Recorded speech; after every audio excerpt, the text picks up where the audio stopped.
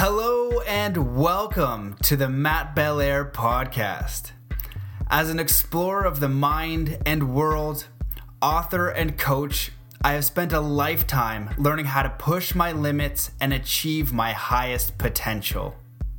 My mission is to bring you the most inspiring, conscious, and empowering teachers, leaders, and thinkers on the planet. To bring you stories, lessons, and messages that will help you master your mind, body, and spirit. Thank you so much for listening, and I hope you enjoy today's episode. What's going on, family? What a privilege and honor to be with you again. I hope that wherever you are in the world, you're doing amazing. Sending you a huge hug through the airwaves. I wonder who of you has tried that lucid dreaming technique. If you do 5 reality checks a day, so plug your nose, say to yourself, if I am breathing, I am dreaming. If you do that 5 times a day, yeah, you'll look weird. You'll have to kind of put in your planner and just make it happen. I guarantee you that 90% of you will wake up in a lucid dream, because when you're dreaming, you don't know. You think it's reality. That's just how it is. And so that, for me, is the thing that works the best. When I coach people, I get them to use that one. So plug your nose and say to yourself, if I am breathing, I am dreaming. And if you're in reality, you won't be able to breathe because you'll be plugging your nose. And if you are dreaming, all of a sudden you'll realize, you'll be like, hey, I'm dreaming. But you can't do it like real quick. You got to do 3 breaths. I really try, and it works for me. So give it a shot.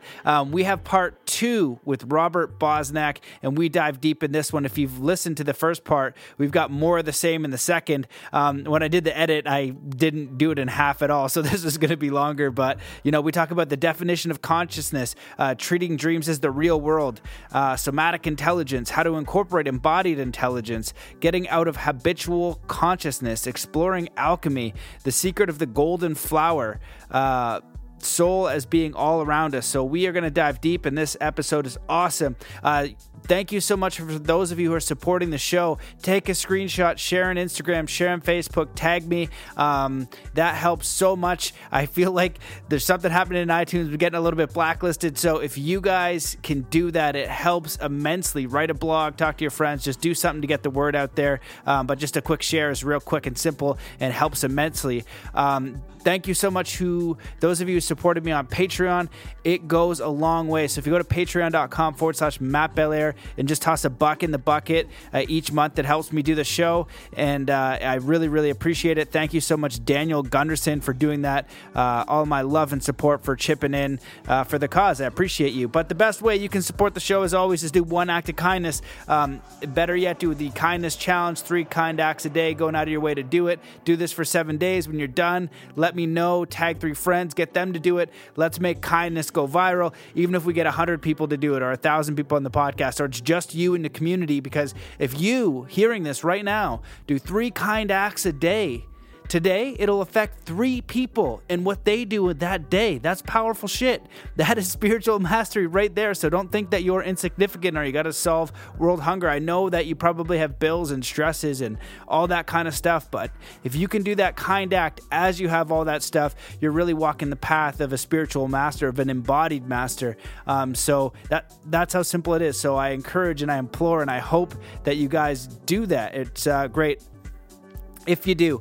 What else? Go to mattbelair.com, sign up for the email list, /lucid dreaming, if you want a free lucid dreaming ebook and also a hypnotic audio to help you lucid dream. Robert has an incredible course on the Young platform, and there is a discount link in the YouTube video, as well as on the SoundCloud. If you go to Matt Belair 111 and you check out his course on Young platform, he dives really deep into this. I think it's 4 or 8 parts. I can't really remember now, but it's an incredible course. I've gotten through part 1 of it, and it's just more of this is deeper. It's a really interesting way to explore reality and consciousness and all that kind of fun stuff. For those of you guys who are interested in coaching, hypnotic experiences, the heart journey, hypnotizing you to use your heart's intelligence to find a life direction, overcome blocks, all that kind of stuff, hit me up at mattbelair.com/coaching. And that's it. I want to thank my new partner, Himalaya podcast app. They're awesome. I'm so stoked to be part partnered with them. It's cool that these like bigger companies are helping kind of this. I'm still a super small fish in the podcast game, but helping people like me. The podcast is the app is free. It's easy to use. There's tons of features. It lets you build community, communicate with other people, gives you awesome suggested podcasts, lets you soon do playlists, and they take feedback really well. So when you're on the app and there's a suggestion box or there's a way to add suggestions, just put those in there and they'll get back to you for real. So it's super cool. You can also do tip jars. So if you don't like Patreon and you want to support me on a tip jar, you can do that and it goes straight to me. That's super helpful. So check them out. They're HIMALAYA Himalaya app, and you'll find me on there. Make sure to follow the Mastermind Body and Spirit Show. I had a few people go over there and kind of say that they like the app and tag me because I can see how many people have gone over. So that was kind of cool to see. So that's it. So before we get into this, let's come to a state of peace and coherence. So wherever you are in the world, just stop whatever you're doing, taking a deep breath in through your nose. Hold that breath and set the intention to come to a powerful state of peace and coherence now, just allowing yourself to become fully present in your mind and in your body and your spirit, and just feel confident and connected and supported and loved and connected. Just let that breath out slowly with any self-limitation, self-doubt, self-criticism, feeling totally empowered and ready to get into this incredible part 2 with Robert Bosnak. I only know that if I help you to get into your dreaming and begin to experience it from the perspective of your dreaming self and from the perspective of others, profound things begin to happen to your day life. Things begin to happen to your health, things begin to happen to your creativity.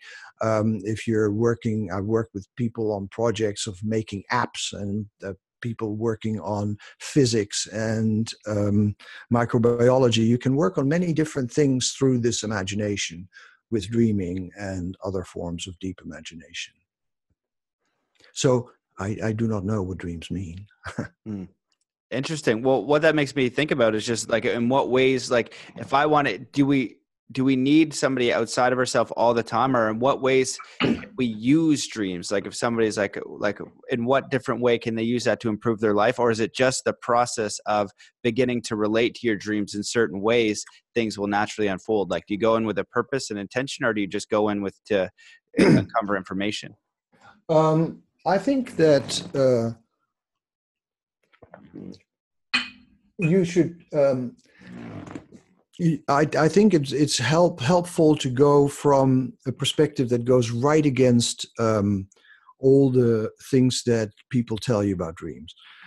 I think you should go towards dreams without expecting messages. A dream is not a message. A dream is a world that you are in. It's a real world. It's like traveling to a country that you don't know. And so that realizing that you're traveling through all these worlds all the time, and that you spend 8-10 years of your life traveling through these worlds, these dream worlds, where you're entirely convinced that you're in a real world. And if you get back to that, then in the first place, you realize that you're participating in a great mystery. I think that that's the first step. If you cannot see your dreams as a great mystery, you're missing something. Dreams are a creation of a world that we call them cosmogonic. They create a whole world in a fraction of a second. Now, that is a mystery. How that works, nobody knows. And nobody will know for a long time, if ever. So if the person is then able to not try to find the message in a dream, what does this mean for me? But I was somewhere and I would like to get back there. I would like to know what was happening there. So if you then, by slowing it down, get back into that world of the dream and first experience it in the body and feel what is going on with your body, you will already get a lot of new information. If you, for instance, are working on an app and you have a dream of a ship that is tacking. I mean, this is from an actual work on an app. You have a ship that is tacking. You can begin to feel the tacking of the ship. And as you feel the tacking of the ship and the movement of the ship, and you become identified with the ship and you can feel it, then you can notice that that is a way to deal with the app, because you have to move here and then you don't know it anymore, and then you have to move there, and you have to constantly move. And if your body, like that ship, is able to tack against the wind, then your embodiment in making the app is much more appropriate to the app. So if you and that I would do that by helping the person first get into the boat and into the sensing the wind and feeling all that. But then I would get into the boat on the water and the sails, and then I would, through feeling that animation, what it is like to tack. And then you learn great things. So that's a way that I would go about it. Okay, interesting. So I'm kind of, my mind is going in two directions. The first is thinking about senses and this reality, you know, so we see, we touch, we hear, we taste, we have these senses. Yeah. We also experience that directly in the dream. So what the heck is going on? And then, you know, I've got Tom Campbell coming on simulation theory, and a few people are saying there's strong evidence towards being in a simulation. I'm just curious, the standpoint you come from and just experiencing this reality, if it's sensory, and then we're going into another sense experience, if there's an understanding that comes with that, and like how we can navigate our lives. Like one of them for me is, you know, some religious people were upset on the podcast about simulation because they said there was no God, but Tom Campbell wasn't suggesting that. He was saying that he's like, I'm not suggesting that. I'm suggesting that this is a ground to learn and experience and to grow. And there is something. It's just what's actually physically happening here is more simulation based, as that's where the science is going. So it's a bit of a roundabout kind of thing. I'm just curious your perspective on just the senses experiencing reality. As you mentioned earlier, we don't know if it's actually happening, because I could be in a dream right now. You know, I was just in one an hour ago. Right. So the question, is this really happening, is a moot question, because at the moment that you're dreaming, you believe this. You are completely convinced that this is actually happening. So if you go from the perspective of experience, what you have is your embodied intelligence to feel what's going on. And a major part of this course is about embodied intelligence. How can the intelligence of your body feel where you are in a dream and what you can do with a dream? So I go from the perspective that we are experiencing particular things. That's why I'm not interested whether it's a simulation or a dream or physical reality. Doesn't matter, because these are all experiences of reality, because we are experiencing it as reality. If you say that it's a simulation, you're actually doing metaphysics, because you're saying that you're looking at it from outside of it. I'm not looking at it from outside of it. I'm looking at it from within the dreaming. So within the dreaming, all your senses are activated. So that's why I call it embodied imagination. You're fully embodied, and your intelligence is fully embodied. So you hear things, you smell things, you touch things. All your senses are in this world, in this embodied world of dreaming, fully activated. And then when you wake up, you call it, oh, it was just a dream. But that is not why while you're dreaming. So my perspective is always from while I am dreaming, because that to me is the most different perspective from my waking perspective. And so therefore I want to move as far from my waking perspective as I can. And when I move as far from it as I can, I end up in dreaming. And then I want to explore dreaming to learn from dreaming also about my waking perspective, and to develop my embodied intelligence, the way my body understands dreams. That's what I'm interested in. Right. Awesome. I got it. Okay. So let's go a little bit deeper with that, because it makes me think about just the Zen concept of, surrendering. We're more observing as we go through, and the conscious mind only holds a small bit of information. I read a long time ago, I don't know if it's still true, but it's 5 to 7 bits of information. So I'm constantly analyzing threats through this reticular activating system. So that way I don't get hit by a car. I don't get, trampled by a moose. Yeah, it's called your working memory. It's holds about 7. 7 bits of information. Right. And so when we go into the body, I've heard before, and I like the idea that the body is actually the super intelligent thing. It's just like if something happens, the body will just all of a sudden do parkour. Way before you know anything. Right. Yeah. And then that unconscious mind or whatever the body is connected to, that intelligence is going to sense whatever that danger is before. And all of this other magic is happening. And kind of sometimes I call it like the dum-dum brain. So like Matt or whoever I think I am, you're not going to be able to think through everything, It's just going to be like, put a stupid look on my face as I scream and run. Well, that's exactly what I mean with going out of your mind, because then you go out of your mindset and then you let that enormous intelligence of the body do its things and you begin to sense it. This is something that actually came into psychology already in 1880. Because the greatest of American, U.S. psychologists ever was William James.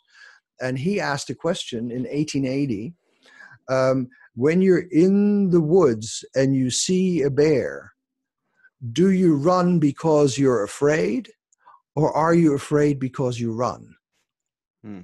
Right? To which, of course, most people say, well, I run because I'm afraid, but that's not the case. And then William James could start lecturing you at Harvard and say, no, that is not the case, because you're already running long before you know that you're afraid. Because your system, by way of the amygdala, the information comes into the amygdala way before it goes into your visual center. Your visual center is actually to correct things that are happening in your amygdala already. So if you see something, you go, ah, that's an amygdala experience, and you think you see a snake, and then your visual cortex says, no, it's not a snake, it's a stick. So your visual cortex is correcting something that's already happening in the body. So therefore, he says, you find yourself running, and then you realize you're afraid. And so the body is the first to know, and that's what I'm interested in. And that's why I'm interested in this notion of MQ, embodied intelligence, which is different from IQ, which is different from EQ, emotional intelligence. It's a different kind of intelligence. It's distributed. I mean, it's all over your body. There can be something happening in your shoulder that is not happening in your leg. And it's a different kind of intelligence in your shoulder than you have in your leg. That's a different kind of intelligence that you have in your belly than you have in your head. So there are all these intelligences going on simultaneously. And you can feel them with your body. And as you feel them with your body, you get a much larger spectrum of information. So I'm interested in to get to the highest amount of information that I can get to. And because we are dealing with something so complex that we can only deal with it if we have a great deal of information. So the body has many of these different kinds of information going on. And if you're able, and that's what I call embodied intelligence, if you're able to feel all those different intelligent streams, like I'm afraid here, I'm defending myself there, I am attracted here, and all these kind of things. If I can feel that and hold that together, then out of that something new begins to emerge. And that is how the embodied intelligence then brings a new state of mind. And so that's what I'm trying to teach. That's awesome. Well, I'm interested. I want to know, I see it from an athletic perspective of just peak performance. When you say get the most information, that I hear as a consciousness performance. Like what is, I've been curious, how do I maximize my consciousness? How do I maximize my body? How do I do these things? And information is one of those things. So, and maybe you can go deeper onto the embodied intelligence, because I think that's brilliant. From what I've looked at and kind of where my research has gone, it really is more getting into the body, into the senses, and out of the mind. When I'm going to do something really challenging on my snowboard or something else, I don't think about it. I have a preset, and then it's like the body. Like if I had to think about what has to happen when I do a backflip over a big jump, it's not going to work. Not going to work. No. So I trust this. That's what I always explain that to people. I say, if you are riding your bicycle and you have to think about how you ride your bicycle, you're on your face. Yeah. Your body knows how to ride a bicycle. That's embodied intelligence. And so your body it's usually your embodied intelligence that is driving a car. because you know when you're in a car that you know the body of the car. Otherwise, you couldn't go through very tight places. If you didn't exactly feel with your system, with your body, embodied intelligence, the size of the car. You're identified now with the car. You know exactly how long the car is, but you know it in a visceral way. So that's an embodied intelligence. And then the notion of embodied, I think it is more than just somatic intelligence. Somatic intelligence would be the way that you can feel things happening in your body. But when you are making a flip, how do you call them with snowboarding? Back flip, front flip, all kinds. Yeah. Okay, so you're in a flip. Then you have in mind the image of the flip. Your whole system knows the image of the flip, and your body adjusts to the image of the flip. So therefore, the embodiment is a relationship between image and body. So that's why, for instance, there was research about all this. Stephen Koslin is one of the first big researchers about sports and image at Harvard. And he tells there was the gymnastic team, I think the US gymnastic team, and they checked with people who had come on the team and people who didn't make the team, and how they would do their visualizations, because everybody does visualizations in top sport, because otherwise if you go through the track already, you visualize the track before you go through it, and when you ski. So the people who did not make it on the team were people who were visualizing by looking at themselves as they were going through their routine. The people who made it on the team, without exception, from what I remember, without exception, were feeling it in their bodies as they were moving through their routines. It was not something that they were seeing happening. It was not a visualization. It was an embodiment. And that's what I'm interested in, that you need your whole body to go into it. And then as you do that, you will find that your body learns. Because as you do these embodied intelligent exercises, you're on the slope in a completely different way than you are if you just think about it. Thinking doesn't do anything.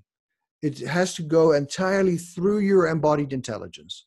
And I think that a baseball pitcher, as he imagines going through a windup, feels all of this in there. It doesn't just look at himself doing it, but feels it all going through the arm and going through the ball, and all that energy going into the ball and out, and feeling it coming from the gut and just pushing it out and all that kind of stuff. I don't know. I've never been a pitcher, but that's how they get these balls to fly 100 miles an hour.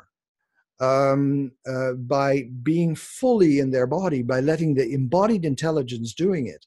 And that's why I say, get out of your mind, get out of that mind that is trying to rule your embodied intelligence. Your embodied intelligence is much smarter than you. If you can just stay out of the bloody way and feel how your embodied intelligence already knows things, and just follow your embodied intelligence. It's a different way of being in the world. Yeah.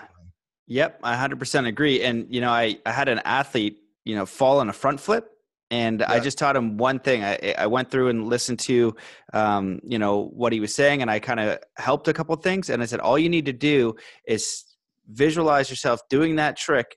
And I tell athletes in two ways. One, do it from third person so you see what it looks like, but you have to do it in first person to feel what it's like. That's the ultimate one. You want to know what it's going to look like perfect, because sometimes they don't know what it looks like.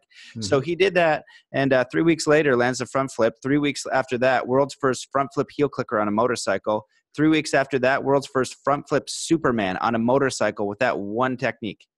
That's it.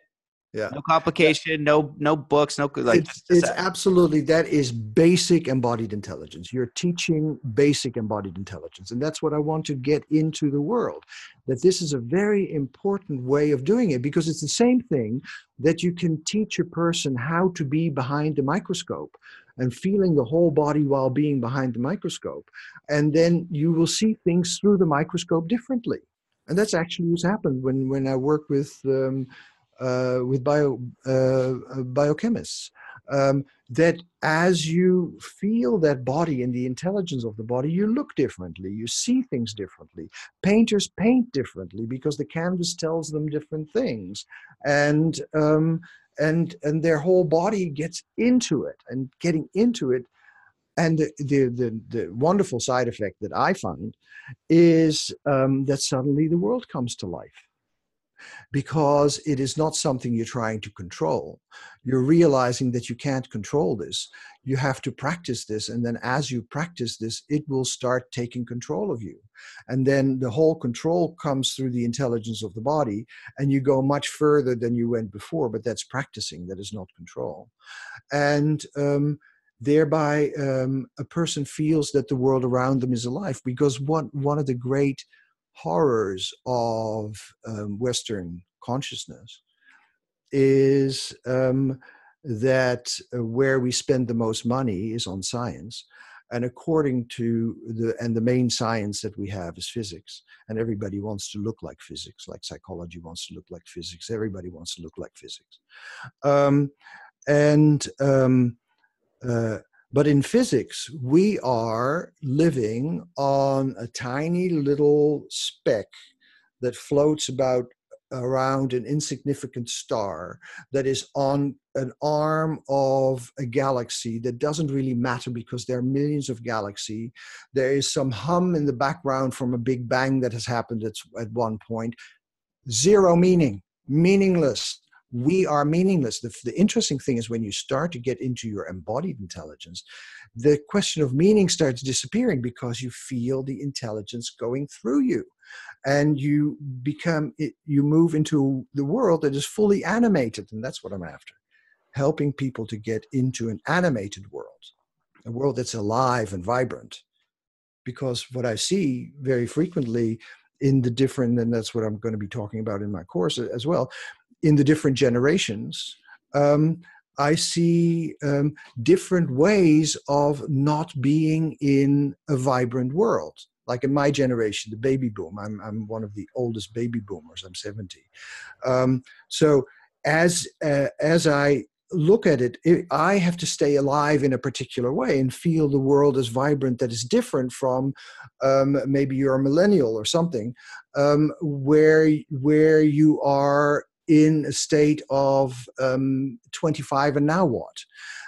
Where you're in the state of the world is not the way I thought it was, but what is it like? And so you need all ways to get the information so that world comes to life. And from what I understand is that generation, which could be the generation of my grandchildren, is very interested in experience. And that's very similar to the way that we were in the 60s. We're also very interested in experience. So I will help people to experience more fully. That's one of my tasks, I think. That sounds amazing to me. So how do we begin to do this? Because I kind of see it as in, when I was first researching Zen, it's more of getting out of my mind and just observing the body do it. It seems like there's some similarities there. Yes, very much. And how do we, how does one go about maybe you can share some techniques or whatever way you think we should go. But I want to know always how to do it. And I know it's a 10-week course and you can't share everything, but I see it kind of like, because you have this balance, right? Like I make choices through the day. I can choose to go skateboarding. I can choose to go to the gym. I can choose to write something down. So when I'm accessing that choice consciousness, I'm using just kind of that limited thing. I'm not into that embodied intelligence. I don't know. Maybe I am. No. Right. So so then it's like kind of the yin yang push pull. Right. So when somebody is got all these tasks and they got a family and they got all that kind of stuff, That's one scenario. But then you get a little bit more freedom. You have a little bit of another scenario because you have more time and choice. So I don't know how does each person use it in the same way, and in what way do I go about the day and access this? Yeah, good. As I say, embodied intelligence is distributed. So it is, your belly is feeling something different than your heart does. Or, for instance, for me, when I get defensive, my right shoulder moves forward. So, but my right shoulder is forward long before I know that I'm defensive. So by studying how my body is responding, I know that when this begins to happen, I'm getting defensive. So therefore, and when I breathe like, then I'm probably afraid, but I already have that breathing long before I know that I'm afraid. So I am beginning to learn how my body is in the world. And my body is in the world in my belly in a different way than it's in my legs and my knees. So the way that you can work with it, and I'll explain all this stuff much further, is, for instance, you have to make a move. You are living in a certain place and you have to go to another place, but you don't know if this is the right moment. Let's just give an example. And so the way that this works is, how does it make me feel to stay here? How does it make me feel to be here? I'm slowing it down and I'm feeling myself in this environment that I'm in now. How does that environment affect me? And then slowly I get into the body of this environment. And then I feel in the body which part of the body is most activated. Like, for instance, I feel most here in my belly. I feel most that I'm at home here. I don't want to leave here. It's all in my belly. Then I go to the other place where I could go. And I look at the other place and I feel there's excitement in it. And there's excitement in it. I want to go there. But at the same time, I can also feel danger in it, because in going there, something could happen and I could end up in the middle with nothing. So I begin to feel the place and I can begin to feel the fear. And then I end up with 3 different places in my body. So I feel the comfort of being at home and not moving at all in my belly. I can feel the fear of that I will end up with nothing in my heart. And I can feel that other place is brilliant in the mind, in the head. And then I trigger all these 3 states. I feel the shining excitement in the forehead. I feel the fear in my heart, and I feel the comfort in my belly. And then I hold these 3 states because it's distributed. So I hold these 3 states in my body. As you hold that for a minute or 2, something new will begin to happen. And a piece of information will come. We call that an emergent phenomenon. It comes from something called complexity theory. And there's an emergent phenomenon. Out of this emerges something that is new, that is an attitude that is new, that has not been there before. Because otherwise you will always try to solve things from what I call your habitual consciousness. And what this whole work is about is to get out of your habitual consciousness. MQ, embodied intelligence, helps you get out of your habitual consciousness, because that is where you are. If you are making this flip and you always do it wrong, then there's probably a way that habitual consciousness is in the way. And so it has to be out of the way so that your body can start making those flips. I was thinking about something about Zen. Shall I go into that for a moment? Yeah. And that is about Zen painting. The way that a Zen painter paints a bamboo, and this I've been told by several Zen painters, I work a lot in Japan, is you look at the bamboo and then you wait until you're identified with the bamboo. And once you're identified with the bamboo, then you paint the self-expression of the bamboo. So it's not that I paint the bamboo, but I become absorbed in the bamboo. I become part of the bamboo. And as I become part of the bamboo, then it can start to self-express. And so I get something that is much further away from habitual consciousness that is trying to paint the bamboo. And I think that that is central to Zen art, and it's also central to the work that I'm doing. Got it. That was a really good explanation. The way that I kind of make sense of that is that it's almost that surrender to like a higher power, a bigger intelligence, because really even just the processing that it goes to grab a spoon and put it into your mouth, if you had to think about everything that actually was happening, it is so far beyond. And if the conscious mind thinks... You put it in your ear. Yeah. Yeah. Yeah, exactly. It's the wrong spot. And so, there's so much happening, like the consciousness of what it can focus on is so minimal to do a task that's so grand and an experience that is a mystery beyond what we can possibly fathom. Right. And that's why we can use our dreaming, because our dreaming can help us with that. Our dreaming can help us go with tasks that rational awareness, where habitual awareness can't go. That's why in the healing sanctuaries of old, where dreaming so I'm talking about Greece and Turkey and in Rome and the Roman Empire, dreaming was central to all healing processes. And the place in the sanctuary where people would go and lie down on klinai. A klinai is a stone bench, from which we have the word clinical. So people would lie down on these klinai, and the place would be called abaton. Abaton means inaccessible.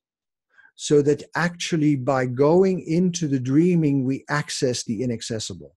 And it's inaccessible for our habitual consciousness, but our embodied consciousness can access it. Yeah. Yeah. And does this go, I've also heard in Egypt, ancient Egypt, they were using healing rooms, hypnosis, going into some of the theories. When I went to Egypt, it said that, that the king's chamber was for accessing consciousness. I'm more on the thought when I went there that it was actually for some sort of energy, because it seemed like a battery and you needed to put something in it. Like Saqqara is a computer chip. It's messed up. So does this go back to anything like that? Like, yes, the methods that we are using come from what's called Asclepian healing. Asclepius was the god of medicine in Greek and Roman antiquity. And he was the serpent god. And that's why you always see a serpent around a staff when you go to an apothecary, because that is the sign of Asclepius. And one of his followers is called Hippocrates, and you have from that the Hippocratic Oath. And they put dreaming as central to all healing processes. That through dreaming, you could get in touch with deep space. You can very easily see this all as space travel. And all that you can look at the past and turn it around and see the past as the future. So we are looking for it to go as far away into space, as far away from habitual consciousness, in the same way that I don't know if you know that, but Carl Sagan was one of the great minds in science and popularizers, and he asked NASA as the first capsule was moving out of the solar system to turn the camera back at the solar system, and then there is a tiny speck of blue, and that tiny speck of blue, that's Earth. And so by being in that state of being so far away, Earth and everything looks really small, and you can begin to see things in its constellation. You can see things, how it all fits together. And so the further you get away, the more you can see, you can get an overview. And so what we're trying to do in this work through dreaming is to go as far away as possible so you can begin to feel different things than you felt before when it was all closed up in your habitual consciousness. Right. Yeah. I can see the massive value in that. It's adding another perception, and it adds more awareness and more possibility. Absolutely. There's a word for it. You might be aware, but something about when you see when we first had the picture of the Earth. Yeah. When there's a psychological thing. Yeah. There's something about you know what I'm talking about? It's just like people saw that, it was like it changed consciousness. It changed consciousness. And then what Carl Sagan did, it changed consciousness again, because actually it showed not just Earth, but it showed the solar system. We got one photograph of the solar system, and we are a tiny little blue circle, tiny little, and on that little circle, everything happens. Everything we know happens there. And so we get an extra perspective. There was the Gaia perspective that happened when we made the first photograph from outer space. It was, I think, in the 80s or something. Earlier, because it was for the moonshot. So it was somewhere in the 60s. And that changed a lot, but then it changed again when we could see the solar system from outside. So what we're trying to do in our work is to get further and further away from habitual consciousness. That's why Jung and Hillman and myself, why we use alchemy so much, because we're trying to get out of the mindset of today into a completely different mindset. And as we get into a completely different mindset, we can see completely different things, because we have moved out of habitual consciousness of our day and age. That's why we love alchemy so much. Yeah. Well, can you go into alchemy and like what that means for you and how you use it? Yeah. So I started working with alchemy in 1971. So that's now 47 years ago. And because the main teacher of my background was a man called C.G. Jung, and Jung was initially a student of Sigmund Freud, and Freud was the developer of psychoanalysis, which is the field that I come from. It's a kind of a field of the mind and soul and body that is very Western. And so I am entirely within the Western tradition. So I'm not in the tradition of Zen. I'm not in the tradition of Buddhism. I'm in a Western tradition.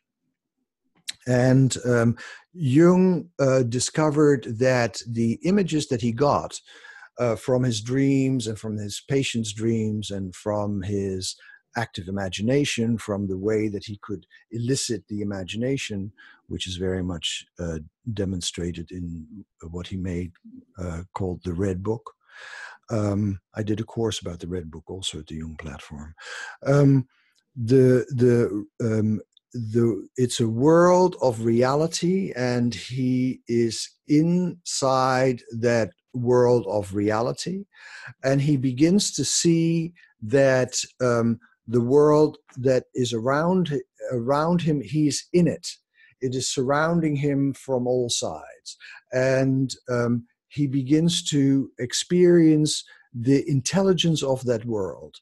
And by experiencing the intelligence of that world, he becomes very isolated, because it is just all happening, and he feels it is just happening to me. And then he gets to see alchemy. And he gets a manuscript sent to him in 1924 from China called The Secret of the Golden Flower by a man who translated the I Ching. The I Ching is a book of changes that you can have 20 sessions about. So Wilhelm sent, who is translator of the I Ching, sent it to him, and he found in The Secret of the Golden Flower, he found that there were all kinds of images that came in his practice all the time, that came in his imaginations all the time, so that alchemy is actually a way of talking imagination, the way that imagination is speaking, the embodied imagination. So that's how the notion of embodied imagination begins, that alchemy is seeing all the materials as living beings. For an alchemist, there is no differentiation between physics and biology. For an alchemist, everything is biology. So everything's alive. All the metals are alive. They're living beings. They're like animals. And so the way that the alchemist is communicating with others, communicating with these metals. And these metals are actually living beings. And so it's a dialogue. And these imaginal beings from alchemy, these metals, begin to give very strange images. And these images are very similar to dream images. And so as we begin to explore the image world of alchemy and the embodied image world of alchemy, we begin to get a background for all these images that we are having contemporarily. And if you put this system that is from 500 years ago, if you begin to reflect our contemporary system in a system that's 500 years old, between them, new information begins to come up. We are completely identified with our 21st century materialism that is very hard to get out of, even if you say I'm not a materialist. Materialism we get taught that this is reality, this is reality, this is reality. Everything else is not reality. It's just imagination. But in alchemy, there was no difference between imagination and metals. It was all one entity. And so they would communicate with these living metal entities. And the process of it is a process of refinement. And so it's a very different perspective than if you say, I am this way because of my parents. In alchemy, it would be, this is happening to you. These are the metals that you're dealing with. And as you begin to deal with them, it doesn't matter where they came from. They're here now. And as they are here, your whole world can start refining when you start working on it. And that refinement is actually the way that consciousness is made, but not just consciousness in the mind, but consciousness in the body. You begin to get increasingly more embodied intelligence because you begin to feel it from the perspective of the materials. And then your body is one of the materials, and you can feel in your body how all these materials interact. And you begin to see that things are not right or wrong. Oh, I've done this because it's all so bad, because my parents did this and this. It's actually, you're in this state, you're in this condition. And as you work on that condition, the condition will begin to shift, it will begin to refine, it will gain consciousness, and it becomes much more manageable.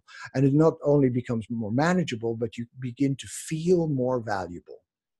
And that is the end idea of alchemy, that it's about making gold, and making gold is about becoming more valuable.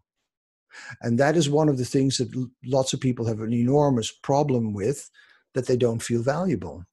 They don't feel valued. They don't feel valuable. They don't feel that it has any meaning or anything, and they feel valueless, which is a great precursor to suicide. So you don't want to stay in that valueless state. And alchemy is about making value of life. And so that's why I think it is so interesting. Wow, that's beautifully put. You know, the Native American that I'm studying with, very fascinating individual for sure. Yeah. And he talked constantly about spiritual weight of silver. And just saying that, like, you know, that going into the alchemy world, it wasn't about acquiring silver so you were richer than everyone. It was, again, when you're speaking about value, it was the value that you brought to life. And Absolutely. That was a byproduct. And there was a spiritual weight to the actions, to the expression, to the way that you were living, also accessible to everybody else. And another thing on alchemy, you know, people, they focus so much on the metallurgy, but I heard, maybe you can touch on this, is like, it's more of a spiritual alchemy. It's like what you're creating within the self. It's like an alchemical process of consciousness also, or no? Well, you are making several preconceptions in your questions, namely that there is a difference between self and metal, and that there is an alchemist and metal. Um, Actually, what's happening is that there is a field, and in that, the whole field is going through a transformation process, and the alchemist is part of the field, and the metal is part of the field, and so it's not either happening in the metal or in the alchemist; it's happening in the alchemist metal field, and so it is a transformation of the medium itself, and that's what I would go from, that as we do this kind of alchemical work, the medium that we're in, which is the way that we are in the world, the medium that we're in begins to refine all by itself. Silver is a very interesting thing, because I gave lots of lectures about silver, because silver is the color of the mirror. It's the color of the full moon. And some people say that imagination, and the true imagination, is the world of the mirror without the mirror. And so it is that world of images that actually has a different kind of gravity. It's being part of the moon, and being more lunatic, being part of this reflective world in which there are images, and interacting with this world of real images. So silver is very interesting, and I totally agree with your interlocutor that that it's not about becoming rich from silver, because they always talk about our silver and our gold. And that is not silver and gold, but that is the tincture that can make silver, and the tincture that can make gold. So it is not about the outcome. It is about having a creative imagination that is so potent and so concentrated that it can actually change things in the world. Wow, that was epic. You just psychotherapisted me so hard with that upgrade. So good. I was like, oh, yeah, you're right. Holy crap. That's amazing. Well, so much is coming up in my mind now. Like, the first thing when we go back, it's like, I remember seeing on YouTube when you zoom all the way in, and it's like, this is the smallest thing that we're aware of, right? And then you zoom all the way out to the known universe. You can see that visually, and then they all of a sudden start to look the same, but it gives you a perspective.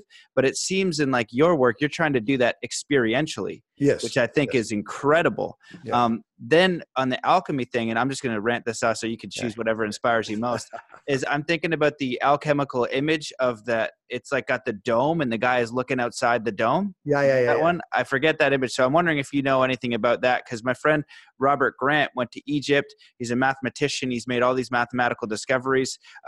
He made a friggin' scientific discovery in Egypt in April. And he was showing me all of these alchemical images of like one of them is the two towers, it's bows, and another one, and you go up these stairs, and like he's writing me and blowing my mind. It's like, Robert, like, I don't know what you're talking about. Oh my God. I'm doing all this research, but it was really incredible. And then I've heard Jung was actually more of an alchemist, and is later, I don't know if it's Jung or someone else, but someone was way more of an alchemist than people knew. And the later years of his life was just working on alchemy, but he's well known for something. I don't know if that's Jung or someone else. You know? Jung was certainly working in the last part of his life almost exclusively on alchemy. He studied it, and he became a really good student of alchemy. His work became increasingly influenced by alchemy. I think that the way that that alchemy is influencing the world of psychology is very important. But I begin to miss out on you. You lined up a series of questions. Can you do them again? Yeah, sure. I was talking about the alchemy and that image of the person. Yeah. Okay. Let's start with that. Yeah. Let's do them one by one. So I don't know who first made that, but it's a very well-known one. It is that you see the firmament, and the firmament is the way that the sky was seen as, and the stars were seen as firm and as like a kind of a stone, so that we're living inside a giant stone with holes in it for the stars. And that as we move through all the different spheres of the firmament, finally we break through out of the firmament into a kind of a light situation. And I think that then that is the moment where the light that comes from outside begins to enter into the system. And I think that that could be seen as the moment that the world suddenly becomes animated. Yeah, that's it. Thank you very much. That's exactly it.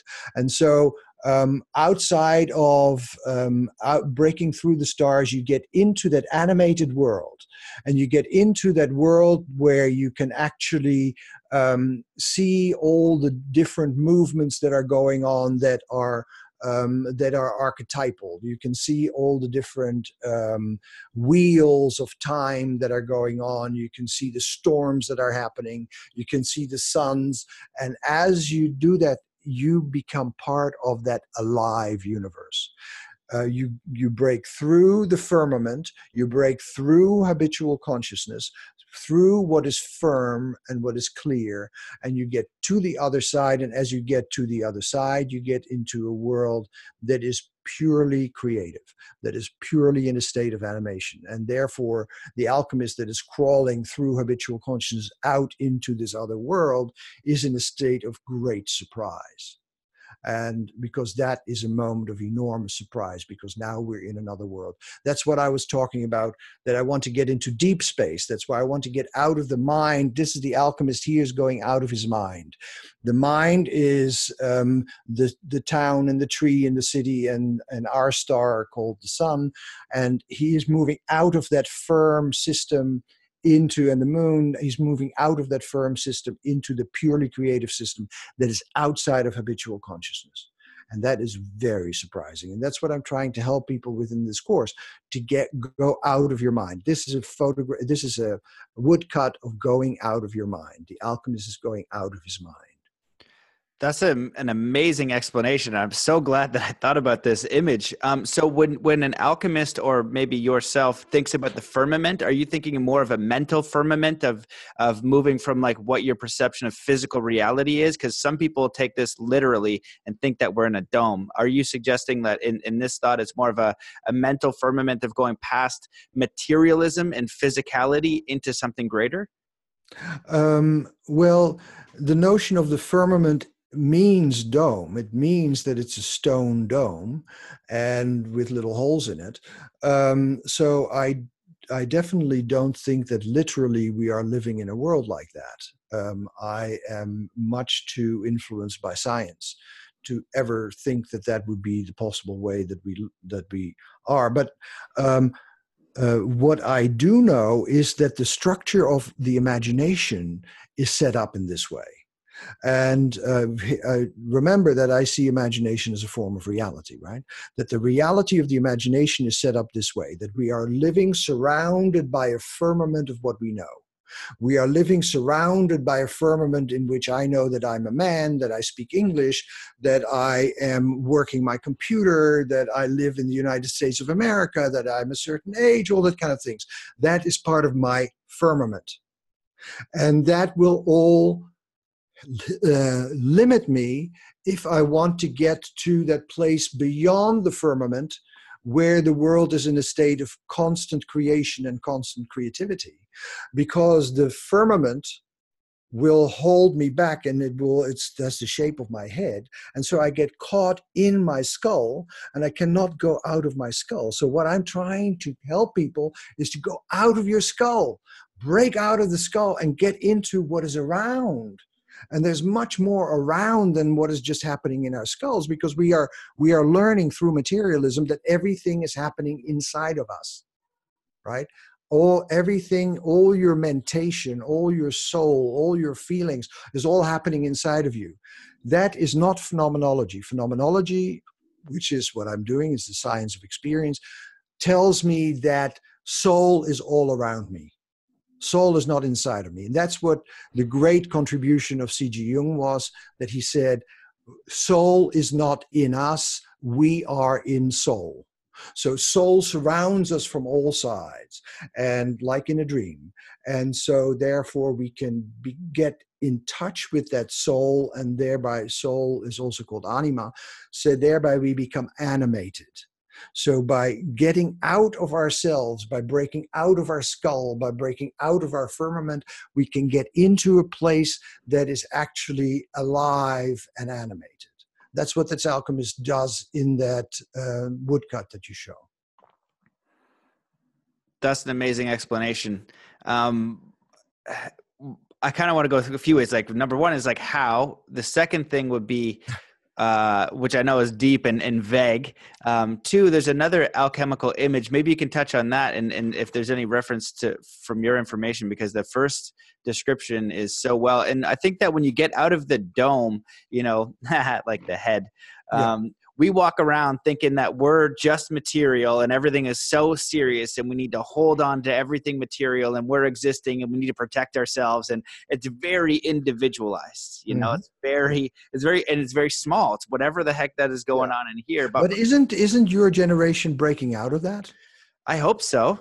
I get the impression much more so than other generations before you. We were also in the early 60s, but in the mid 60s, but the sense that we are encapsulated in this physical realm is we are entombed. We are entombed in this physical world because there's nothing beyond the physical world. Yeah. In this mindset.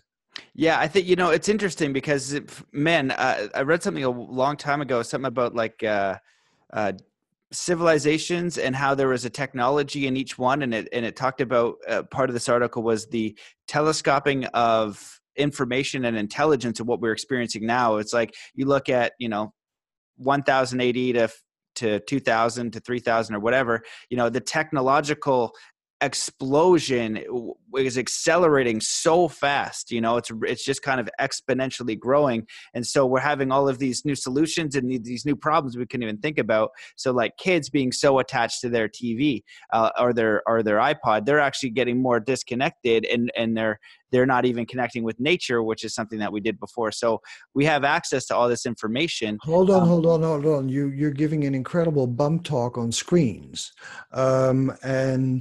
I think that that people who are in, like now, right? Everybody that is seeing us, everybody is participating in this is in cyberspace.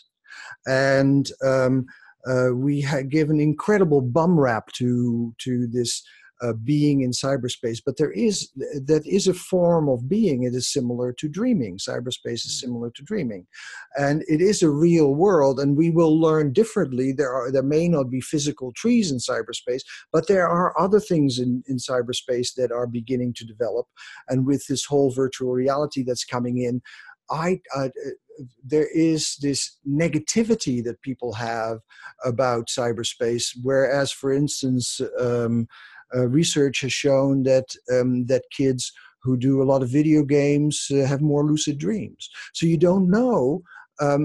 We are natural, sentimental literalists.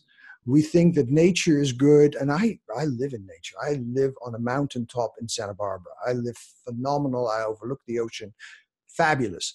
But I spent a lot of my life in cyberspace. We started the first Cyber Dream work was in 1997, was the first interactive space where you could work your dreams, and it's still there 21 years later. I spend a lot of time in cyberspace, and I want to see that. I don't want to say that time is less well spent than my time sitting outside looking at the ocean. we have to be really careful. Everybody's talking after each other. We're going in lockstep in the sense of, we're all in screens and we're doing all these things on screens and we don't have any sense of nature. It doesn't do anything for me. I think it's sentimental shit. Well, I think that's an important point, because it's both. We can access a podcast like this, or someone can do your course in cyberspace, or we could just use it in a different way. The reason why I shared that was because I've spoken in a couple of schools and talked to a bunch of the kids, and suicide's a big problem and disconnection is a big problem. And it can be used for good or bad. It's just what that tool is happening right now among the young kids. They're feeling more disconnected because not only when you were in high school, when we were there, was they could make fun of you and you'd have a problem. Now they put it on social media, and now it's for everybody to see it again in cyberspace. So they're dealing with different things. So I think we have massive opportunity, but also things that the younger generation are struggling with. That oh, absolutely. But don't you think that it was the same in a village, that everybody knew everything about you? And you didn't need social media. It was just a look that you get when you go to the grocery store, and a scarlet letter that you get put on you. I think that we're living in a village again, and that people are doing things in the village, and that everybody's looking over each other's shoulder, which is village consciousness. And so, yes, I think that the rise in suicides is absolutely horrifying, and it scares me. I mean, I have grandchildren, so I feel that that's a dangerous thing. That's why what I'm saying is, if we get more into that embodied intelligence and feel more that our body is a mystery and a miracle. Did you know, I just heard that yesterday from one of my physician friends, that the kidney is more intelligent than the neocortex, because the kidney is figuring out how much of which minerals to take in, which minerals to let go, how much water there should be in the system, how much water should be taken out of the system, all those kind of things. It is incredibly complex. It is incredibly intelligent system. The body is incredibly intelligent. And as we begin to feel that and begin to access that, the world becomes more meaningful because you're less helpless. I think many of these suicides is about being totally helpless in a world that means nothing. And so, and if you have that in the village, where everybody looks at you and said, hey, hey, hey, hey, hey, what they do in villages, then, but there's also this thing of being cared for, having your friends, and having that in cyberspace. Yeah, it has so many different sides. I don't want to take one side. Yeah. No, I definitely agree with that. We live in interesting times, that's for sure. And I really love the idea of empowering people, to recreate. And that's the sad thing. Whatever's happening out in the world, it seems to be disempowering. And media, I would throw a blanket on it, but like a lot of the time people would say, oh, Facebook's all nonsense. This is all nonsense. It's because of what they're watching. Mainstream media is perpetuating. So you can control that cyberspace experience. You can go look at something terrible, just throw up Fox News and just go through that rabbit hole, and that's all your Facebook. And or you can listen to Matt Belair. Yeah, exactly. So, or Robert, and, go do your course. And this is the choice that you get, but it's not, you have to go find it. Right. And then that in Buddhism, they call mental nutriments. It's coming in and you're experiencing it directly. And now that's your reality. Yeah. So we need to be mindful of that. And I appreciate your work and what you're doing and creating something that we can go out there and then experience something, and I think that your work is super important. I could talk a lot about the body because of martial arts background and all that and the importance of it. So I definitely hear what you're saying. We only have 5 minutes left because I know you got something to do. Yeah, so I want to ask you if there's anything that you wish that we had talked about. You can talk about whatever you want, elaborate on anything. If you want to go longer, I'm here because this is amazing, but just wanted to share my appreciation for what you've shared today. Yeah. Well, let people know about the course. I think that that's really important. I think that one of the things that happens when you go into this embodied knowledge is that somehow the world becomes more lovable. Not that it becomes more lovely, because it, as I say always, it has always been a shitstorm. But that you can love it more because it comes alive and it becomes an other. It's not just a dead stone that you live on, but the world begins to communicate with you, and you begin to feel that you're connected. And as you feel that you're connected to the world, that is a moment where life becomes more vibrant, and where everything quickens, and where you can feel with your heart, and where you get a heart connection to the world. That's what I'm trying to help people do, by getting with the embodied intelligence, getting a heart connection to the world. Because I think that one of the great dangers at the moment is that people are disconnected with their hearts, and that we have to help connect with the thought of the heart. The thought of the heart was always seen to be the language of imagination. Language of imagination was called the thought of the heart in the 15th, 14th century. And so that we connect back to that heart, and connect back with the heart to the world, and get more heart in the world, and put our hearts in the world. And as we put our hearts in the world starts giving back. I completely agree with all that. And I think that's really beautiful and really wonderful. And I'm down. I'm definitely going to check it out. I'm super curious. And it's super important work. It is. And it makes me sad to look in when I'm going around and talking to people, how disempowered they feel, how valueless they feel, how helpless they feel. Hey, young man. Hi there. You want to say hello? This is Arlo. Hi, Arlo. Good to see you. This is his first, on air? On air on the podcast. Yeah. But yeah, no, it's super important because, it breaks my heart to see any adult. And you've probably seen this in the world, where you see people that are so beautiful and amazing, because we all are. And like him, like Arlo. It's for Arlo. Yeah, exactly. As we become more aware,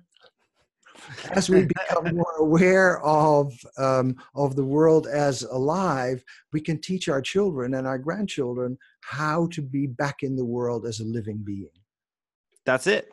Yeah, that's it. That's beautiful. Robert, thank you so much for your time. You're always welcome back on if you wish. Okay. Where can people find the course if they want to check it out? So www.Jung platform, that is JUNG PLATFORM, jungplatform.com. Awesome. Cool.